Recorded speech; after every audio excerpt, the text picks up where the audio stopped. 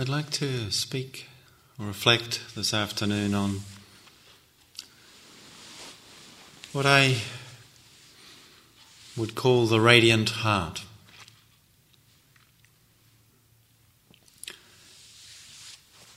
In the very last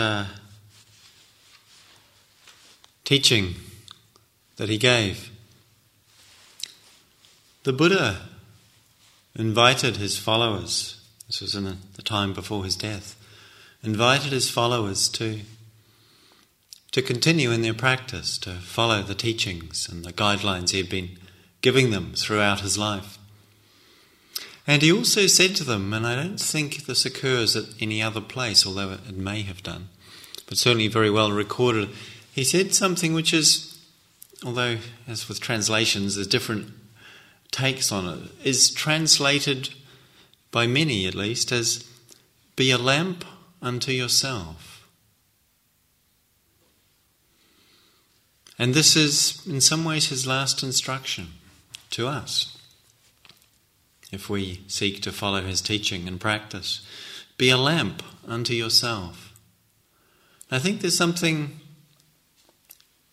quite beautiful and profound in this invitation. It's not simply, to be self-reliant, although there is some element of it in the common usage of that phrase, that we are not relying on something outside of or external, which is a very important pointer within that phrase. But equally what a lamp itself is or refers to is it's something we use to transform matter, particularly fuel, into light in a way that's useful, into warmth in a way that's useful. That's what a lamp does. It transforms solid or liquid matter into light and warmth, into illumination. And this use of this phrase, for me, points to the primary and, we could say, fundamental or innate qualities of the awakened mind that we seek to realize in our practice. The qualities that we could describe as awareness. The source of and the expression of real intelligence or wisdom, we could say. The application of awareness is wisdom, is genuine intelligence, not the intellectual intelligence we sometimes seek to rely upon. This is the first of the, what I would say, innate qualities of the awakened mind. And the second, although there are many qualities we could list, but in terms of what's primary, first there's awareness, and equally primary, equally first, we could say, or I'm choosing to say, is love. And love that shows itself as kindness, as compassion, as when that quality is applied, when it's engaged, when it is released from the limitations of our conditioning, then love, as an innate quality of the awakened mind, expresses itself as kindness and compassion. And to understand these qualities as innate, as natural, is, to my mind, important, crucially important in Dharma practice. That we don't have the sense that we're trying to create something, or make something, or construct something, or even get to somewhere else where that something is. Understanding that these qualities are innate, natural, inherent. What we then can recognize and see is that they are obscured. If they're innate, but we're not in conscious contact with them, or not all of the time, then they are obscured. And our practice is to see through the obscuration, to dissolve or release the patterns and habits of mind and action that lead to that obscuration, and thereby to reveal that which is innate, already here. These qualities that we could, and with language we have to use it in this context, so we could equally perhaps choose to use other words, but what I'm using here are the words of awareness and love as representations or expressions of qualities that are inherent. It's not trying to give them some inherent existence in themselves, which they don't really have in the normal usage of our language. But nonetheless, they are something we can recognize. They are something that is, or when recognized, when not obscured, they are both immediate and present, and they are also boundless. They are without limit. They are not contained or defined in any way. They are beyond limitation. And however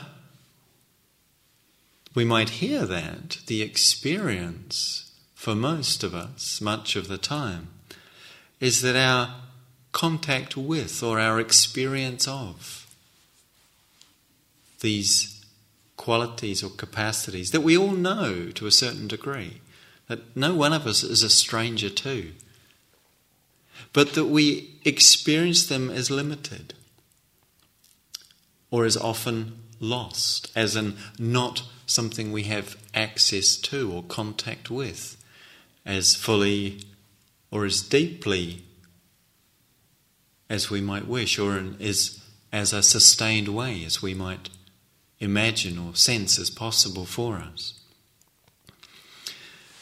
And so we can also imagine or conceive that we have somehow lost these qualities or capacities. And however we conceive or describe the situation to ourselves, the experience of love and awareness as something which we have only limited or occasional contact with leaves us inevitably looking for something to take hold of, something to grasp onto. That the absence of contact with these qualities, and these qualities give rise to many more, so there might be other qualities you think of that don't immediately seem to be covered by that awareness and love. And I'm not going to attempt to speak about all the different qualities of the awakened mind. But so far as we're not in contact with awareness, we're not in contact with love, we're not present and we're not open, the mind is not clear and the heart is not alive and open for contact, there's a profound dissatisfaction. There's a profound sense of lack, of limitation.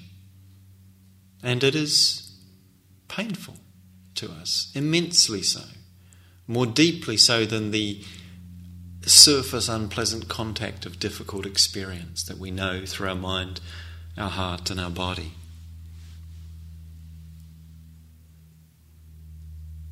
And as a result, we are driven to seek some resolution of that unsatisfactoriness, that dissatisfaction, that sense of lack or loss. And the way we enact that is through our grasping towards and through our resisting or fighting against our life and our experience. And the very process of grasping hold of or resisting, imagining that something we have to get or keep will resolve that dissatisfaction, or something we have to get rid of or avoid will somehow release us from that dissatisfaction. That very process which we engage in, often unconsciously, in order to resolve that deep suffering, in fact, amplifies and solidifies that suffering. The process of grasping and resisting our experience, grasping and resisting life, takes us further away from the immediate contact with and the recognition of that which is the very nature of the awakened heart and mind. The very nature of what is both innate and inherent in experience and is our potential to realize, to understand, to live in a conscious and ongoing relationship with, and for our life to be a conscious and ongoing expression of. And so practice then comes from this understanding that that which we seek for is innate, is inherent, is not to be fabricated or constructed by our efforts in practice. Because anything that's fabricated or constructed will inevitably be deconstructed, will fall apart, will be lost.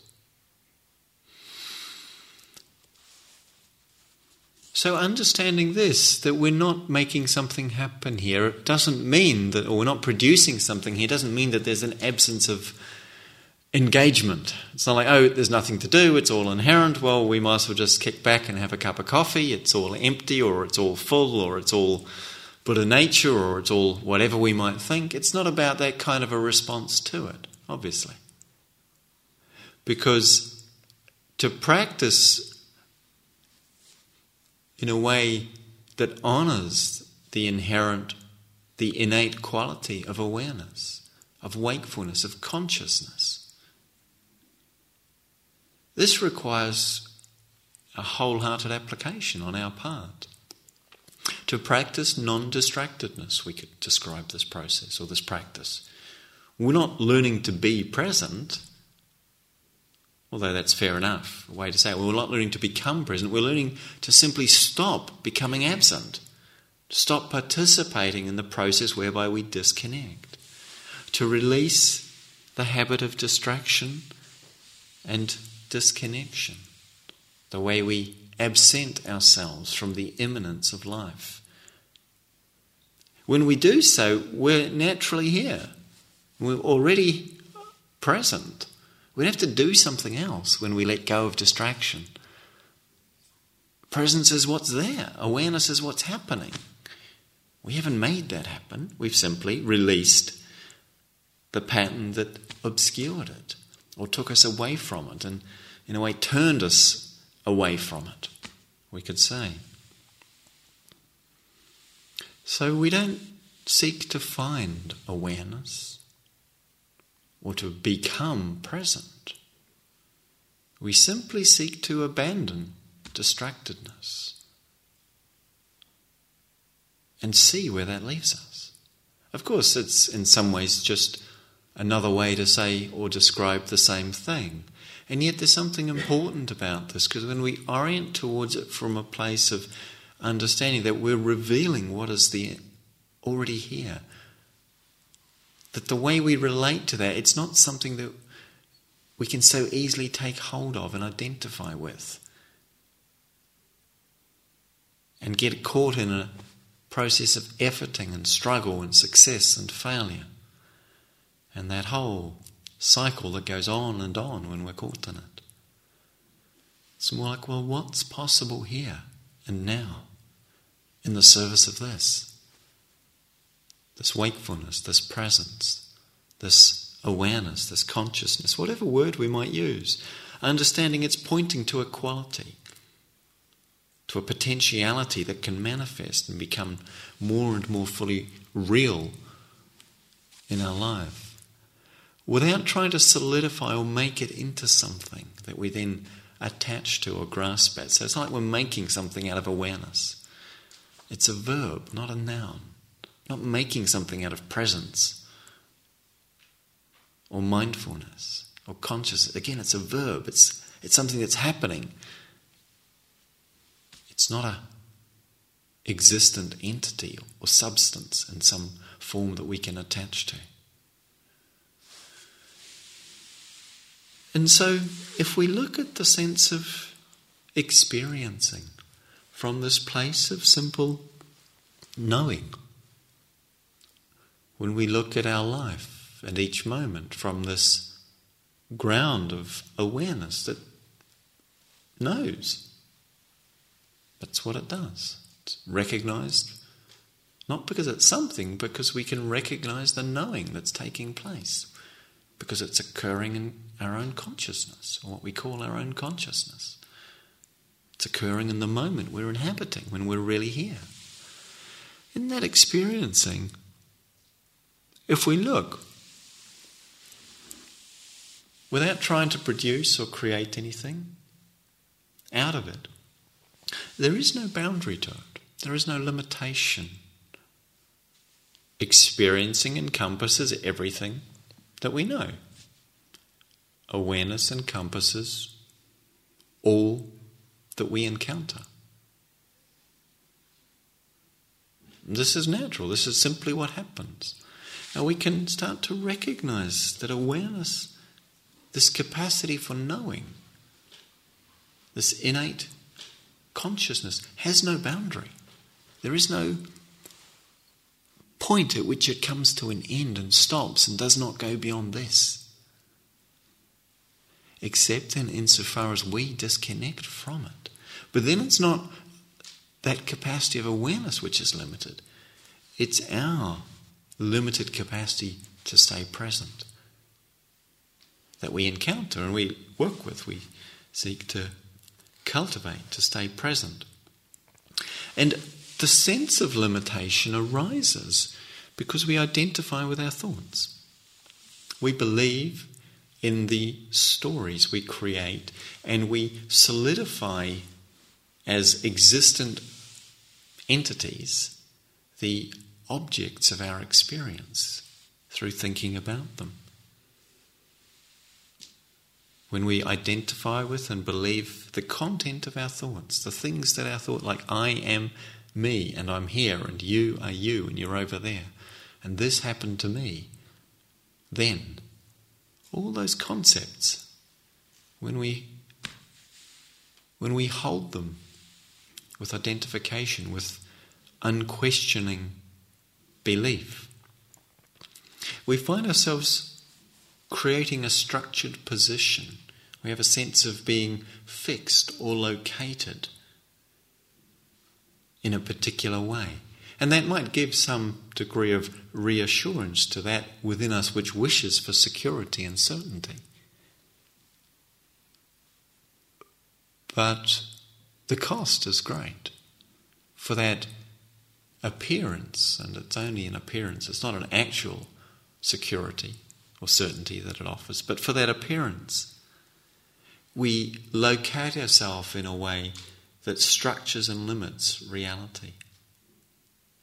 And we experience that sense of limitation as the deep inner frustration of feeling a potential that is not yet able to fully be manifest and lived in our life.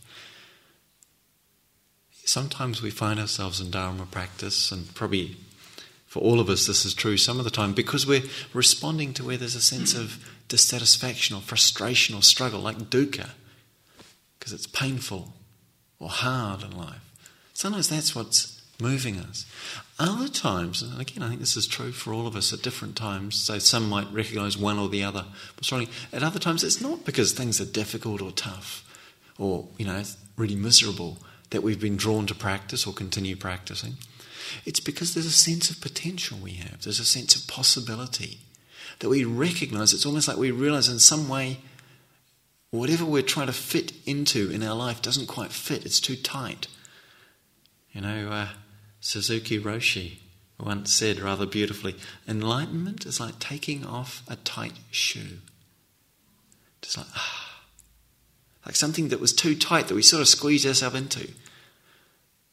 which is our identification with positions, with self.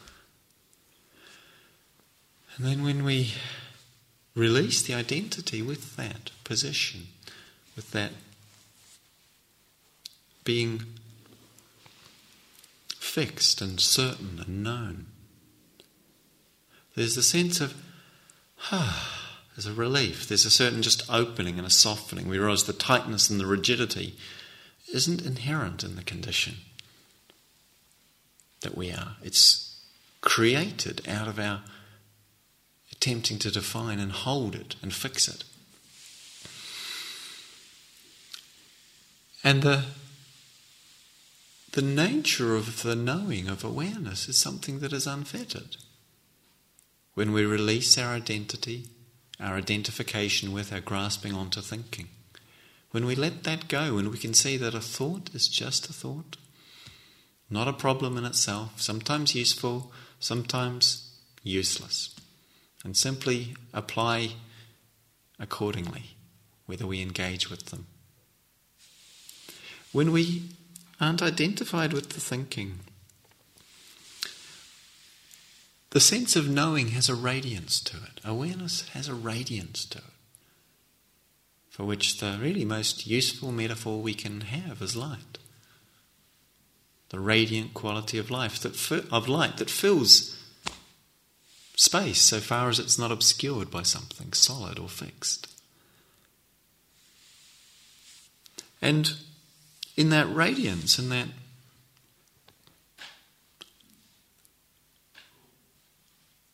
unlimited or non-limited capacity of knowing, it's not that we're without a sense of ground. It's in that sense of wanting to contract and hold a solid place to locate ourselves for safety, for security, for something of reliability. We kind of feel like if we abandon that, we're not going to have any ground.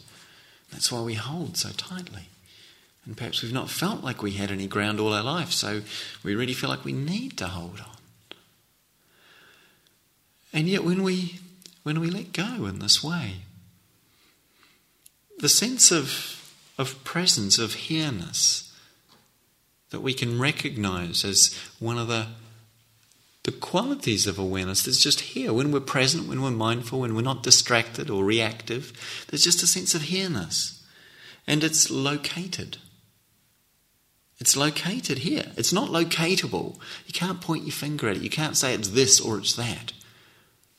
So it's not locatable from a distance. From outside it, you can't locate it. But it's located. From inside it, we know that it's here. It's this. And it isn't something that we've made happen. And it isn't something that we can ultimately lose. Although we can lose contact with it when we get drawn into reactivity or identification. And in this quality that's tangible, this here-ness or now-ness, that is presence, that is located, but not locatable. It's not bound to anything. It's not locatable because it's not attached to anything. Any inner experience or any outer experience. So it's not bound and it's not graspable. We can't take hold of it. And yet we don't need to. In fact, the revelation of it is directly through not taking hold of, through non-grasping. This is what is revealed. And so sometimes we'll hear the whole path described as the process of letting go, non-grasping.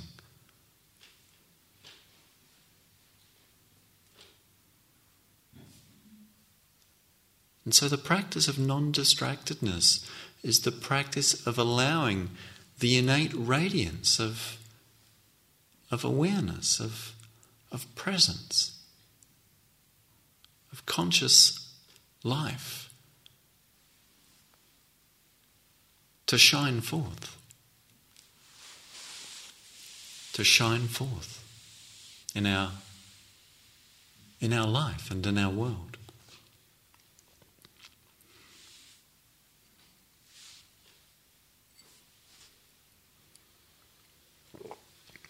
And the other primary aspect of practice that relates to the other, what I'm calling primary quality of the awakened mind, is the practice of non-resistance. Non-resistance is the practice whereby we allow the innate quality of love to manifest more and more fully in our practice, in our lives, and in our world. And what we see, just as we notice the tendency to disconnect, become distracted and lost in the mind, we also notice the tendency to resist experience, to react with unwillingness to what arises in our hearts at times, to what we encounter in the world at times. And this shows itself as fear, as anger, as hatred, and many other related qualities, all of which express a resistance to the way things are, a non-acceptance, an unwillingness to allow or receive the truth of experience, the truth of life. And so, in learning to meet, in learning to open, to receive, to allow, to accept what comes to us, what arises within us, what arises around us, when we release this habit of negativity, this compulsion of negativity that says no to life, to experience, that says, I don't want to encounter this, make it go away.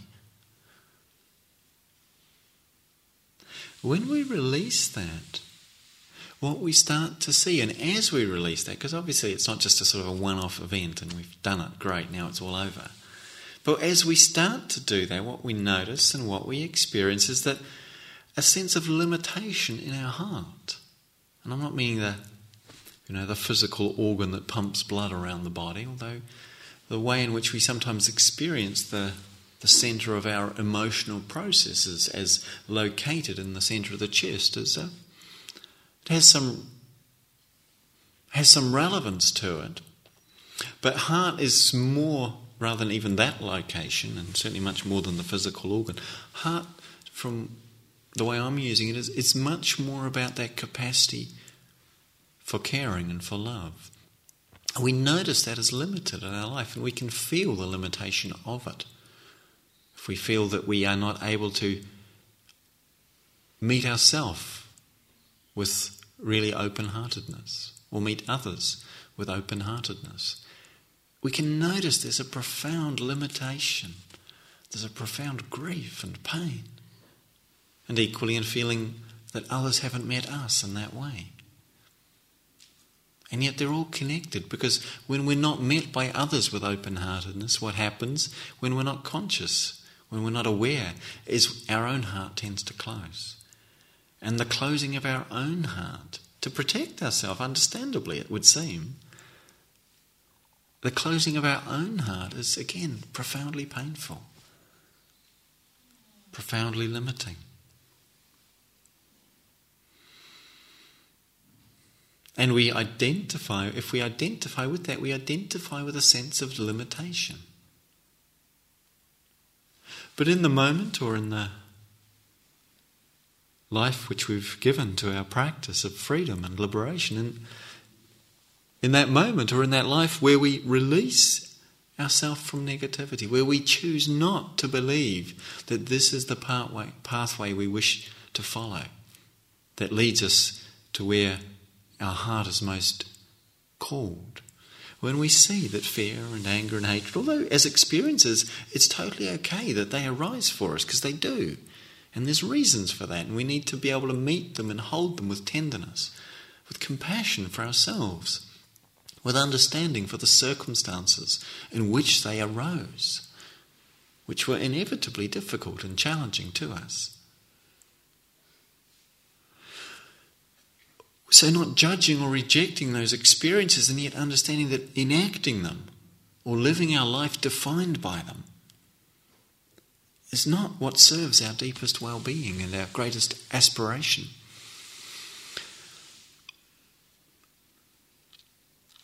And as we do that, as we can start to see and let them go simply by choosing not to enact, by choosing to turn towards an intention of wholesome, kind, or gentle responsiveness to what we're encountering outside ourselves or equally in our own experience internally.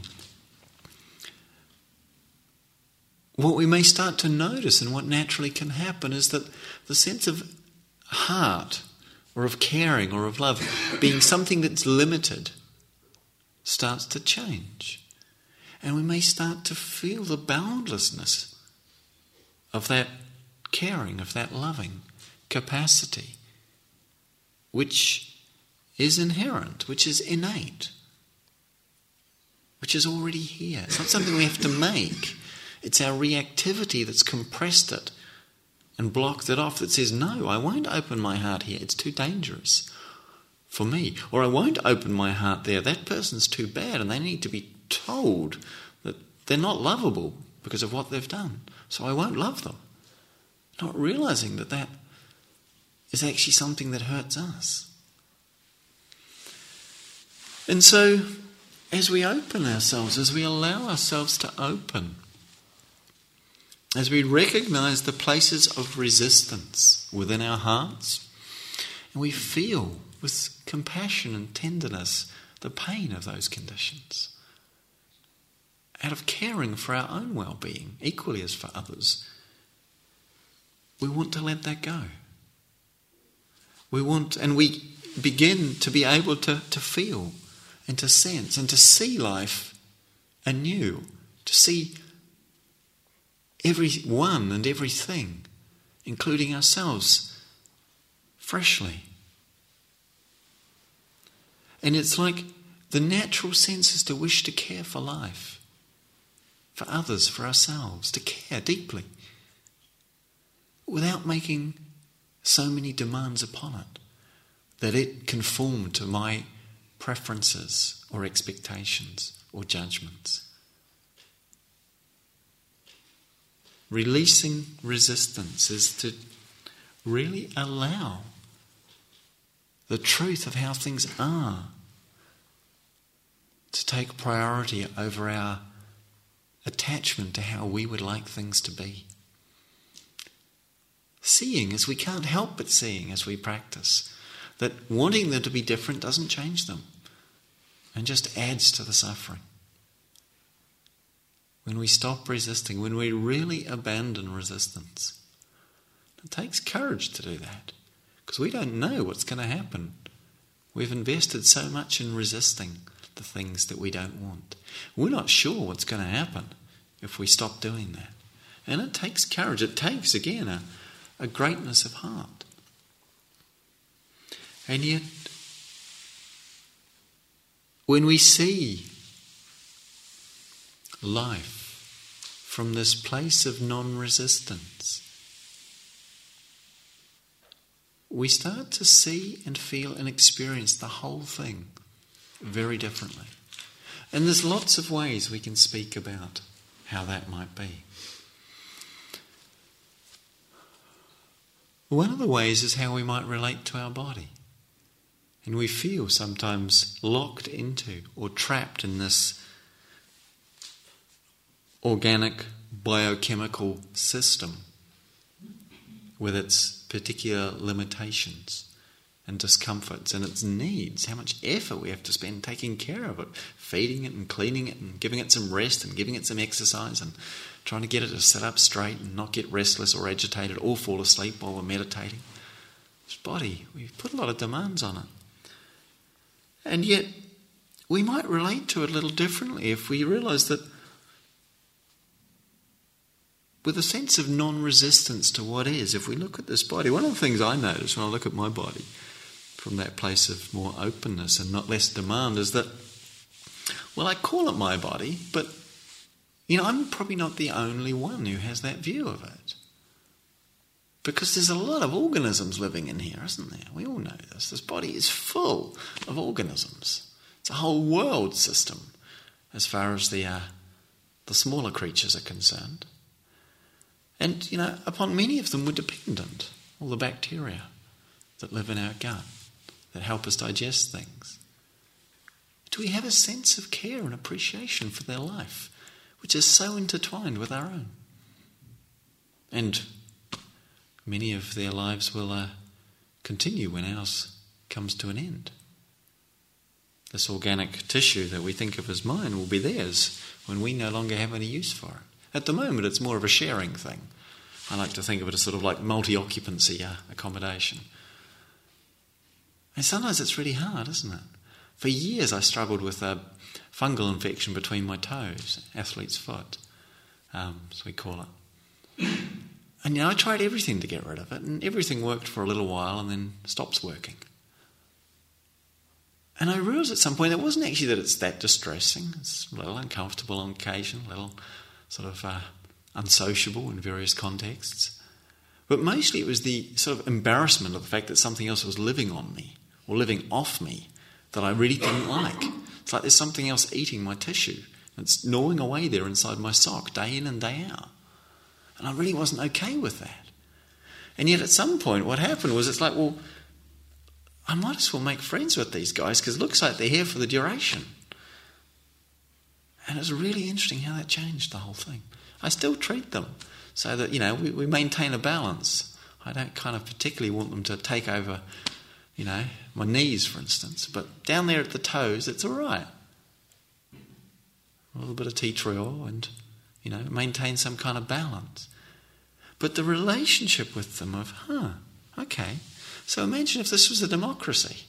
If we all had one vote, every living organism inside this physical structure had one vote. I'd only get one, and I doubt if I'd get elected to be in charge.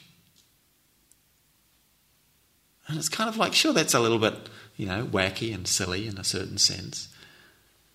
But at another level, it's not wacky at all, is it? That's actually what's happening.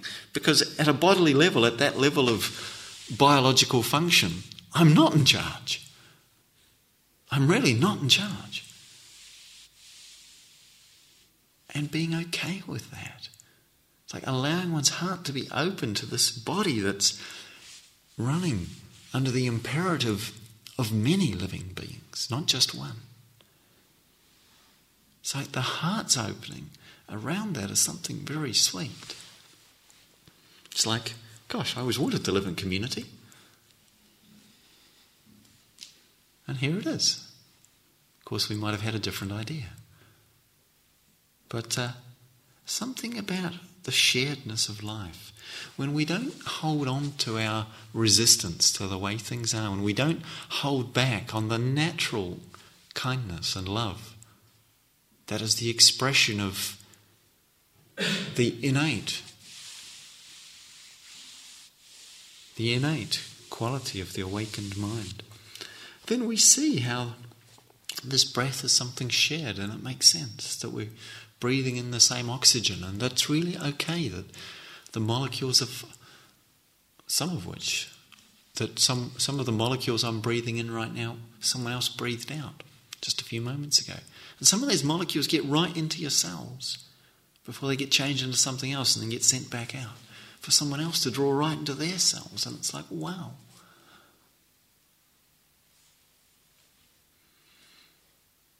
It's like there's something about how we're touched. When we're not resisting, when we're not looking at the world as something that we have to regulate, when we're not looking at our experience as something that I have to regulate in order to make it acceptable or tolerable or bearable, when we're not imagining that our capacity to receive life is more limited than our experience of it.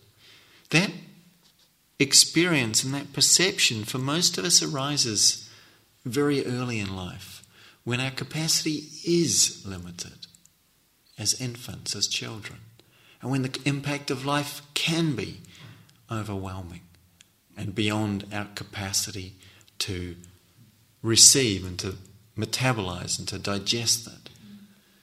And so we come into our much greater adult capacity and maturity with a view that's a hangover from a very different time that says, actually, no, I can't. And I'm not going to allow myself to be touched by life because it will overwhelm me. I need to reorganize it. I need to control. I need to pick and choose amongst those things that are okay and I'll let in, and those things that are not okay that I will resist. And that had a value and a place for us in a certain phase of our lives. It's inevitable and necessary. But it is also limiting. And as we start to see that it's limiting and how limiting it is, then what we want to do is release. Out of compassion, we want to release our heart from that limitation. We may sense, again, the possibility of a boundless heart. A heart that is unbounded is a heart that's released from our belief in its limitation. A heart that's released from our belief that we somehow have to filter life, that we can't receive it pure, raw, unfiltered, and just as it comes. Now that's not to say there isn't a place for saying no, a place for really challenging and addressing directly that which may be unwholesome and unskillful in the behaviour of others, whether individuals or groups of individuals, and equally in our own patterns of behaviour and reactivity. Of course there's a place for saying in a compassionate way, no, that leads to suffering. I do not wish to perpetuate this pattern, that habit, this perspective or way of viewing things. But that's not about resisting experience. That's about discerning what leads to well-being and happiness. And we still allow ourselves to be touched by the experience. To be touched, to be open to the touch of life as it comes to us, unconditionally. To allow our heart to resonate with that touch, in that touch, through that touch of life. Each moment it's happening, it's taking place. To what extent do we allow ourselves to really wholeheartedly resonate with that, to feel the touch of life, to respond to the touch of life without demanding, requiring that it would be different than it is? That requirement, that demand, that contraction, that sense of limitation, again, it creates the sense of boundedness, of limitedness. And as we let that go, as we begin to drop that, there is a quality that is beyond dimensionality, expressed in the caring that we are in contact with.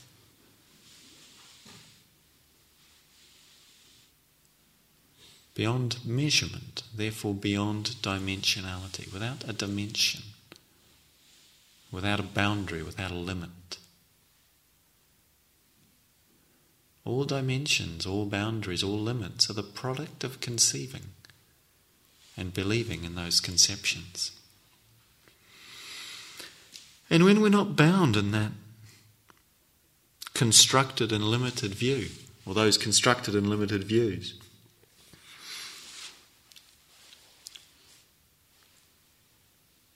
something remarkable happens.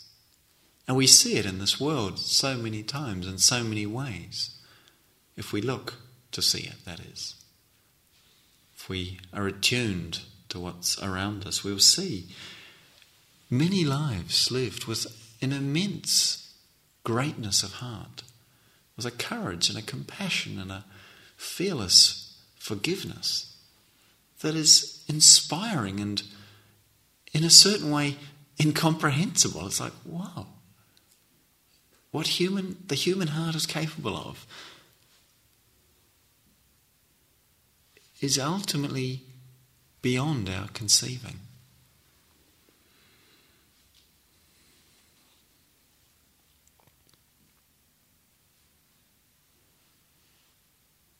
It's like there is courage in human beings to do to do things we might not imagine we could do. But yet we don't know until we're in that situation. I have a grandmother who's Bengali from Calcutta. And she was amongst the Indian maidens and people who sat down in front of the guns of the British colonial army in India, the non-violent resistance of Gandhi. And a group of people who are willing to sit in front of soldiers with guns and choose not to act aggressively but to be committed to staying there, even when some of them around them were shot. It's amazing that people could do this. People do this today as well. But hearing my grandmother's story when I first met her, I first travelled to India, it's quite touching to think, wow. She was younger when that happened to her than I was when she told me the story. And I couldn't have imagined being able to do that. I'd be terrified. And yet something of the courage of the human heart allows people to take risks and do things. That was something that changed the world. And it's not the only time that's happened.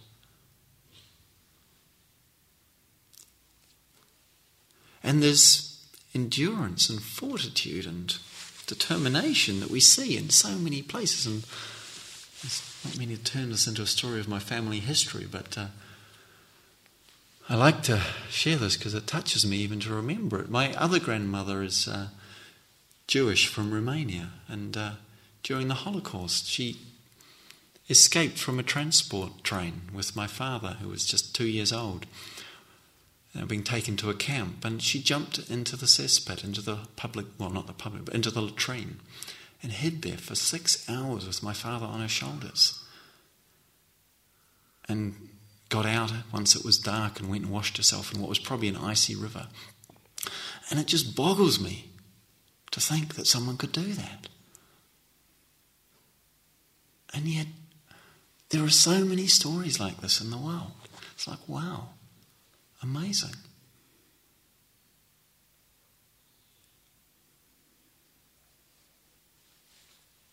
What the human heart is capable of.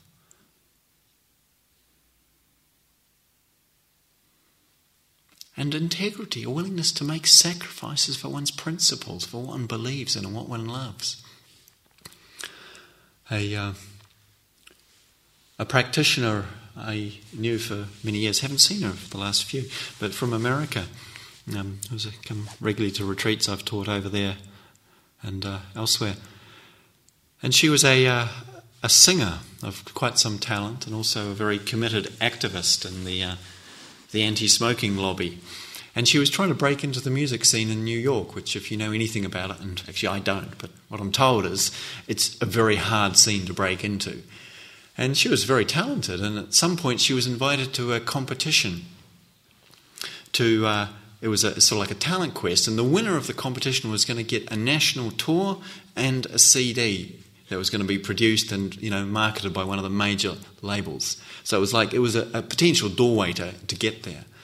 And she entered this competition and she won it.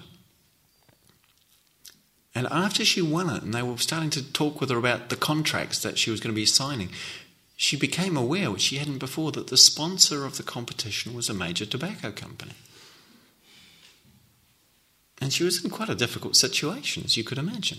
Here was the fulfillment of the dreams of her vocation offered to her, and yet it would have required her to turn her back on something she'd worked and campaigned for over many years, about the harmful effects of the tobacco industry.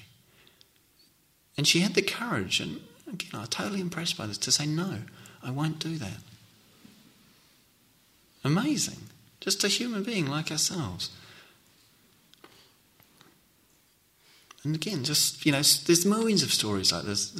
I'm telling you stories that, they're personal stories for me in the way I know the people involved. It kind of makes a difference. And how courageous, how beautiful, that integrity. And I'm also happy to say that within another few more years, she did actually start to find the opportunities she was looking for in music, and has become quite established and successful, having that has come to her in another way.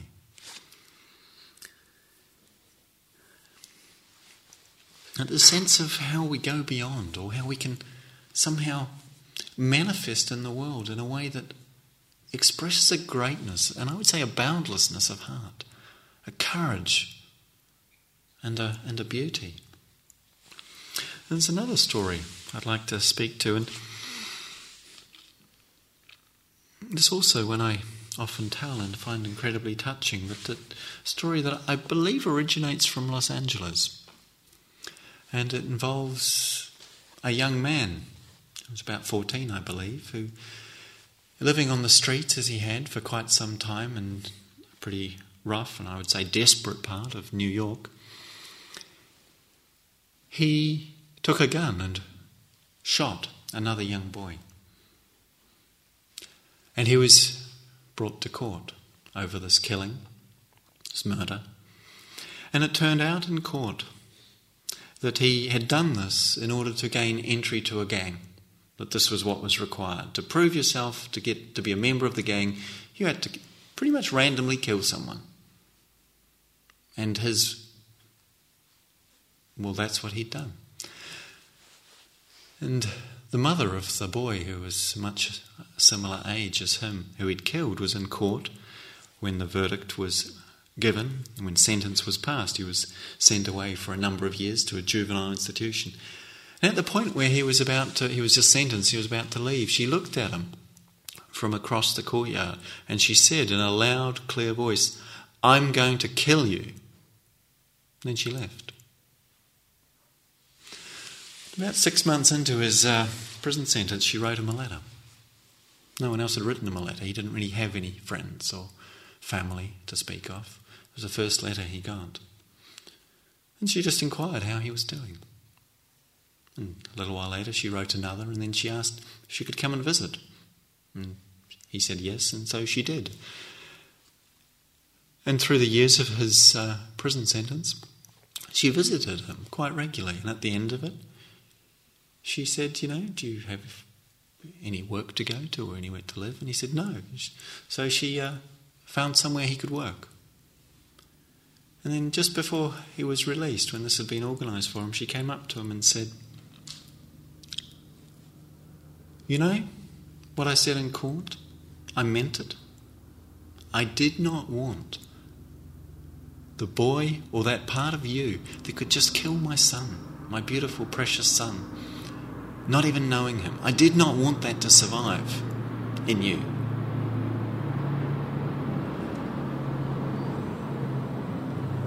And it seems to me that it's changed. That you are no longer that boy that could kill my son. It seems to me you have a good heart.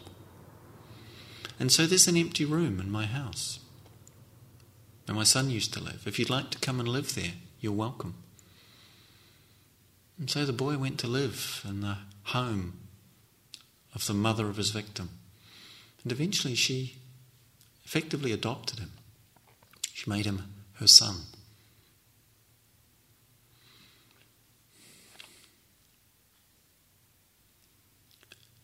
And again, in terms of greatness of heart, the boundless capacity of love, that one could see so clearly it was not the boy, but the fear and the hatred and the desperate need for belonging that drove him to his tragic action, harmful action.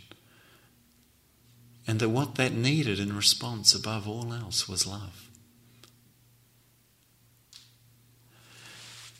That capacity, to me, speaks to the boundlessness of our heart, to the natural and innate caring and compassion that is there when reactivity drops away, that is not destroyed by even the most harsh conditions or the most harmful actions we may have undertaken.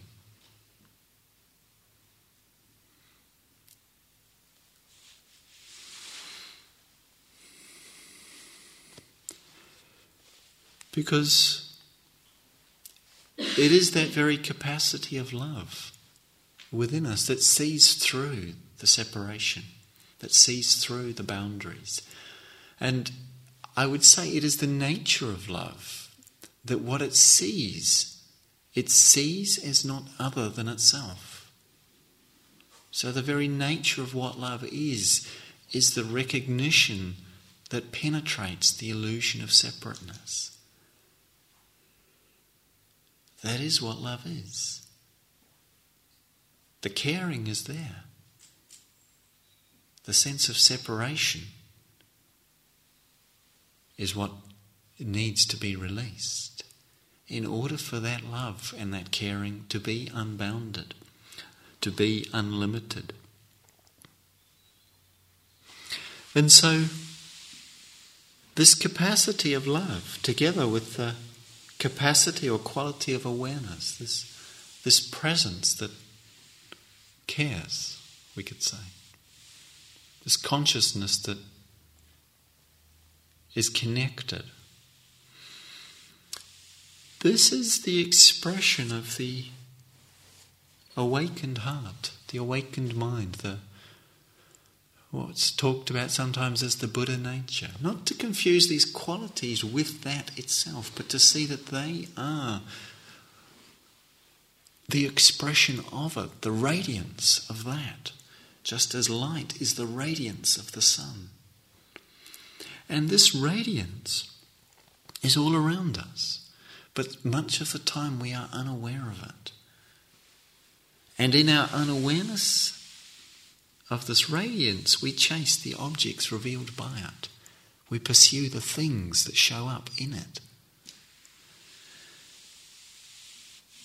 And yet we can know it directly and live from and in and through it.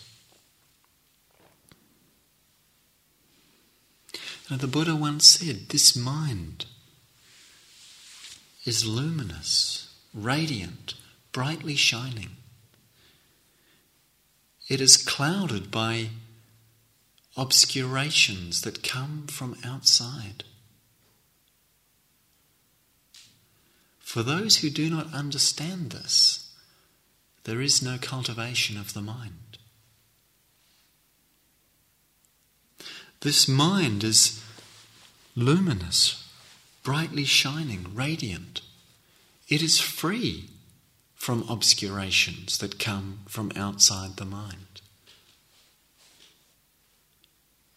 We could equally say this heart mind, when we talk about mind, this heart mind is luminous, brightly shining, radiant. It is free from obscurations that come from outside the heart mind. For those that understand this, there is cultivation of the heart and mind.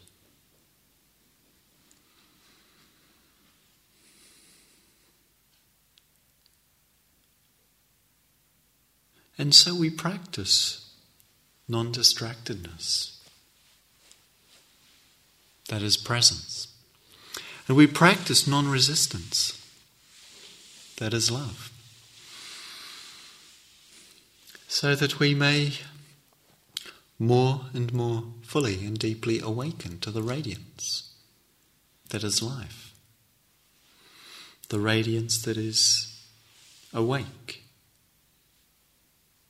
innate and immediate.